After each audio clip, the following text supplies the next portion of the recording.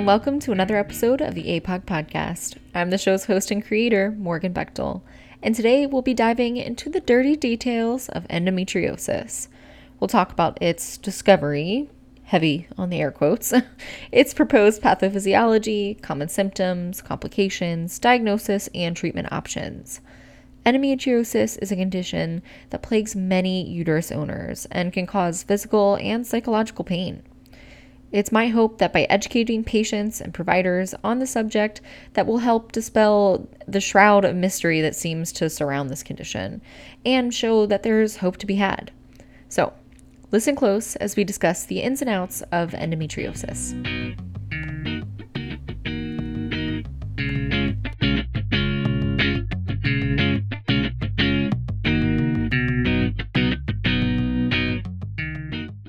Let's start by defining what endometriosis is. Endometriosis is the presence of endometrial tissue, meaning the tissue that makes up the inner layer of the uterus, that's located outside the uterus.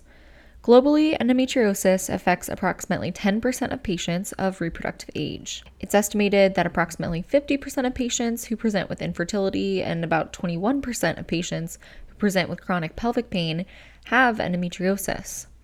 The peak prevalence of endometriosis occurs in those between 25 to 35 years of age. It was a man, as history often records, named John A. Sampson, who coined the term endometriosis after, in 1927, he discovered that while operating on a woman during her menstruation period, that peritoneal lesions were bleeding. Upon further testing, he was able to show that these lesions were in fact endometrial tissue growing outside of the uterus.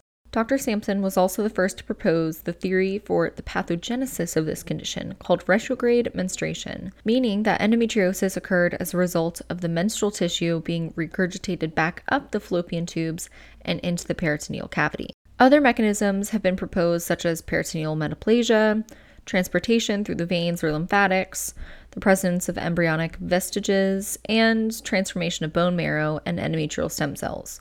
But menstrual regurgitation, with the subsequent implantation of these endometrial cells under facilitating circumstances, can still explain most ectopic locations. As stated before, retrograde menstruation is the most common theory of ectopic endometrial cells. Evidence supporting retrograde menstruation comes from the observation that the incidence of endometriosis is increased in girls with genital tract obstructions that prevent the drainage of menses through the vagina and therefore increases tubal reflux. However, while up to 90% of females that have retrograde menstruation, most don't develop endometriosis, which kind of suggests that there's additional factors that are involved. The endometrial lesions are typically located in the pelvis, but they can occur at multiple sites, including the bowel, the diaphragm, and the pleural cavity. Symptoms of endometriosis include significant dysmenorrhea or painful periods, heavy and irregular bleeding, chronic abdominal pain, pelvic pain, and again, chronic meaning it's lasting longer than 6 months. And this pain may even radiate to the back or upper thighs. Patients can also have painful bowel movements or urination during menses. Patients can also have dyspareunia or pain with sex, as well as fatigue and depression. Once endometriosis is established, the process appears to cause symptoms through inflammatory changes. Now, endometriosis-related pelvic pain is associated with increased production of inflammatory and pain mediators, as well as neurologic dysfunction. An increase of nerve fibers and an imbalance of sympathetic and sensory nerve fibers have been demonstrated in individuals with endometriosis-related pain. Proposed mechanisms for pain symptoms include estrogen acting as a neuromodulator that selectively repulses the sympathetic axons while preserving the sensory innervation. Also, inflammation that stimulates peripheral nerve sensitization and chronic pain-inducing changes in the central nervous system. Now, it's important to note that up to 20% of patients have a silent endometriosis, meaning they have no symptoms and are often not diagnosed until they experience infertility. It is also important to note that the severity of symptoms does not correlate to the severity of the disease. Now, there are certain signs on physical exam that might suggest endometriosis, and this includes a fixed or retroverted uterus, tender uterosacral ligaments, and a uterosacral and/or cul-de-sac nodularities. Endometriosis can lead to several complications, including infertility, subfertility, and ectopic pregnancy. The mechanism for subfertility appears to involve anatomic distortion from pelvic adhesions and endometriomas and/or production of substances like prostanoids, cytokines, and growth factors that are hostile to normal ovarian function, ovulation, sperm motility, fertilization, implantation, etc. This results in scarring of the fallopian tubes, reduced ovarian reserve, and impaired oocyte quality. For those who do get pregnant, there appears to be an increased risk of pregnancy complications. There was a meta-analysis of 33 studies that included over 3 million pregnancies that reported that among those who conceived spontaneously, endometriosis was associated with placenta previa, cesarean delivery, preterm birth, and low birth weight. In 2 large retrospective population-based studies, including over 82,000 and 91,000 total births, respectively, individuals with endometriosis had an increased risk of preterm birth, preeclampsia, and cesarean birth when compared to individuals without endometriosis. There appears to be an increased risk of ovarian cancer, particularly endometrioid and clear cell types, in individuals with ovarian endometriosis, but not for patients with peritoneal or deeply infiltrating endometriosis. It's unclear if the increased risk of ovarian cancer applies to superficial ovarian endometriosis lesions, endometriomas, or both. Some ovarian endometriosis lesions harbor genetic changes that may be found in ovarian cancer lesions. Future molecular analysis of surgical ovarian endometriosis specimens may help to identify patients at highest risk of developing ovarian cancer. While the relative risk of ovarian cancer may be increased, the absolute risk of developing ovarian cancer from ovarian endometriosis remains low. While there appears to be an association between endometriosis and endometrial ovarian cancer, endometriosis is not considered a premalignant lesion, and surveillance for ovarian cancer is not recommended in patients with endometriosis. There is no high-quality data indicating that prophylactic removal of endometriosis lesions reduces the risk of endometrial ovarian cancer. However, the use of oral contraceptive pills does decrease the risk of ovarian cancer in all users. Now that we've discussed the signs and symptoms and complications of endometriosis, how do we diagnose the dang thing? Well, the diagnosis is initially made via clinical suspicion, as there's no current pathognomonic laboratory findings for endometriosis. However, there is some more research being done into different serum and endometrial inflammatory markers in order to find kind of a better non-invasive test, but for now, none's available. A transvaginal ultrasound is commonly used to evaluate individuals with suspected endometriosis. If it's not appropriate or available, other routes of ultrasounds like transabdominal or transperineal or MRI may be helpful. Transvaginal ultrasound is generally preferred though, as it's more readily available and lower cost compared with MRI. Although sensitivity and specificity are similar, particularly for rectovaginal endometriosis. However, the sensitivity and specificity of ultrasound is dependent in part on the sonographer. Endometriomas can be seen on ultrasound as well as other signs such as fixed pelvic organs or uterosacral thickening, but these are often missed unless the sonographer is trained specifically for endometriosis. The gold standard diagnosis is laparoscopy to visualize the lesions and take samples for a biopsy. Typical indications for surgical exploration include the evaluation of severe pain or other symptoms that limit function, persistent pelvic pain that does not respond to medical therapy, treatment of anatomic abnormalities such as symptomatic ovarian cysts, rectovaginal nodules, or bladder lesions. Given that endometriosis lesions, excluding endometriomas, can regress in response to hormonal treatment, laparoscopy is not typically performed during initial hormone treatment for patients with a clinical diagnosis of endometriosis in order to minimize the risk of underdiagnosis of the disease. More on the treatment of endometriosis in a bit. We stage the disease based off of the American Society for Reproductive Medicine, or the ASRM, scoring system. So stage 1 is considered minimal disease, which is characterized by isolated implants and no significant adhesions. Stage 2 is considered mild endometriosis, and it consists of superficial implants that are no less than 5 centimeters in aggregate and are scattered on the peritoneum and ovaries. Again, no significant adhesions are present. Stage 3 is where we get to moderate disease, and this patient exhibits multiple implants, both superficial and deeply invasive. They have peritubial and periovarian adhesions that might be evident.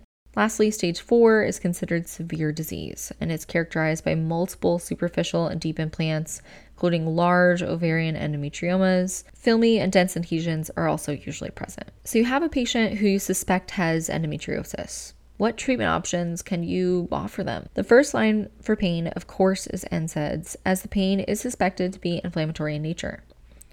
Next, we utilize combined oral contraceptive pills, usually starting with a pill that contains 20 micrograms of ethinyl estradiol given in a continuous dose fashion. While both cyclic and continuous dose hormonal regimens appear to be effective at reducing endometriosis-related pain, 2 systemic reviews, one with meta-analysis, reported that continuous combined oral contraceptive regimens were more effective at reducing pain symptoms than cyclic combo contraception regimens. Other hormonal contraceptives include DMPA, or dipomedroxyprogesterone acetate, norethindrone acetate, and levonorgestrel, or etonogestrel IUDs can be used. For more details on these treatment options, see our 2-part episode from Season 1 on contraceptives. It's super important that patients who may want children in the future to be started on some form of the suppressive therapy, again, typically the combined oral contraceptives, and they stay on it until they want to try to get pregnant. This can slow disease progression by preventing the cyclic growing and sloughing of the endometrial lesions. If hormonal contraception has been trialed or is not an option for this patient, think, they have a history of stroke, breast cancer, etc., GnRH analogs, meaning agonists and antagonists, are utilized. Now, quick reminder that GnRH stands for gonadotropin-releasing hormone, the hormone that's made by the hypothalamus that causes the pituitary gland to release luteinizing hormone and follicle-stimulating hormone, which in turn tells the ovaries to make estrogen and progesterone. More on the function of these hormones in the menstrual cycle episode from Season 1. GnRH agonists work by desensitizing the GnRH receptors on the pituitary gland. The constant activation of the GnRH receptors effectively wears out the receptors to the point where the production of GnRH by the hypothalamus is suppressed. Medications in this drug class include buserelin, goserelin, and leuprolide, and they come in various forms including nasal sprays or injections with daily, weekly, and monthly administration options. Now, it can take several weeks to notice symptom improvement, and these medications are generally used for less than 6 months and definitely no more than a year. Unlike combined oral contraceptives, which only slow progression of the disease, GnRH agonists can actually reduce the number and size of endometriotic lesions. However, any scarring or damage that's already been done will not be reversed. Now, there's GnRH antagonist, which these medications work by blocking the GnRH receptors. Medications in this drug class include elagolix and rugolix, both which are available in pill form. Now, the benefit of these drugs is that they work immediately. There's no, couple week long waiting period to see benefit. The side effect of GnRH analogs includes decreased bone mineral density and signs and symptoms of hypogonadism. Remember, that's hot flashes, night sweats, vaginal dryness, etc. These symptoms occur due to the increase in estrogen and progesterone. Providers can use add-back therapy of supplemental estradiol and norethindrone with the GnRH meds in order to try to prevent bone mineral density loss and the symptoms of hypogonadism. Other options for treatment include aromatase inhibitors. For those of you who may not know, including me when I started researching this episode, aromatase is an enzyme that is found in a lot of places, but more commonly in the fatty tissues, that is responsible for a key step in the biosynthesis of estrogens, and is thought to be more abundant in the endometrial implants. It's thought by stopping the action of aromatase, the cycle of new endometrial tissue growth is essentially halted. Now, some examples of aromatase inhibitors include, and you're going to have to forgive me because I'm going to butcher this one, aminoglutamide, fedrozole, formestane, anastrozole, and letrozole. Like the GnRH analogs, long-term use of the aromatase inhibitors is associated with an increased risk of osteoporosis and bone fractures, and it's considered as treatment for only the severe cases of endometriosis.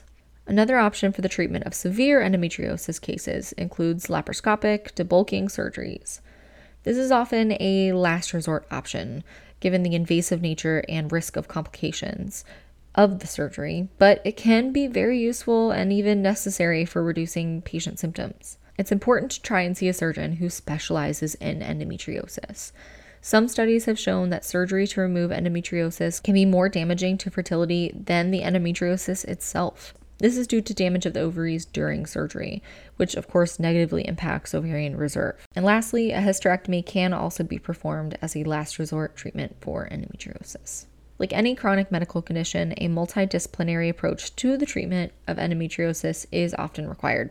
For pelvic pain and dyspareunia, patients may benefit from pelvic floor PT or sessions with a sexual therapist. A referral to a reproductive endocrinologist is also recommended to evaluate the patient's potential risk to fertility, and a referral to counseling services is preferred to help patients manage not only their chronic pain, but also the stress that comes with living with a chronic illness.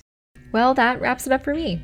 I hope you enjoyed today's episode on endometriosis. Tune in next time, where I'll be sitting down with Dr. Jean Conry, chair of the Women's Preventative Service Initiative, to discuss the history of WPSI, its recommendations, the Well Women Chart, and navigating preventative services during an ongoing pandemic. As always, you can find all the resources for this episode in the show notes, as well as links to our episodes on APOG's website, www.paobgyn.org. You can listen to us on Spotify, Apple Music, Stitcher, or anywhere podcasts are found. You can also follow APOG on Facebook, Twitter, Instagram, and LinkedIn at APAOG to stay up to date on all the cool things that they're working on. And lastly, if you enjoyed this podcast, please be sure to rate, review, and subscribe. It really makes a difference in our visibility, and it would mean the world to me. Well, that's it. That's the end of my pandering. Until next time, stay safe, tell someone you love them, and bring a little kindness into the world. Goodbye.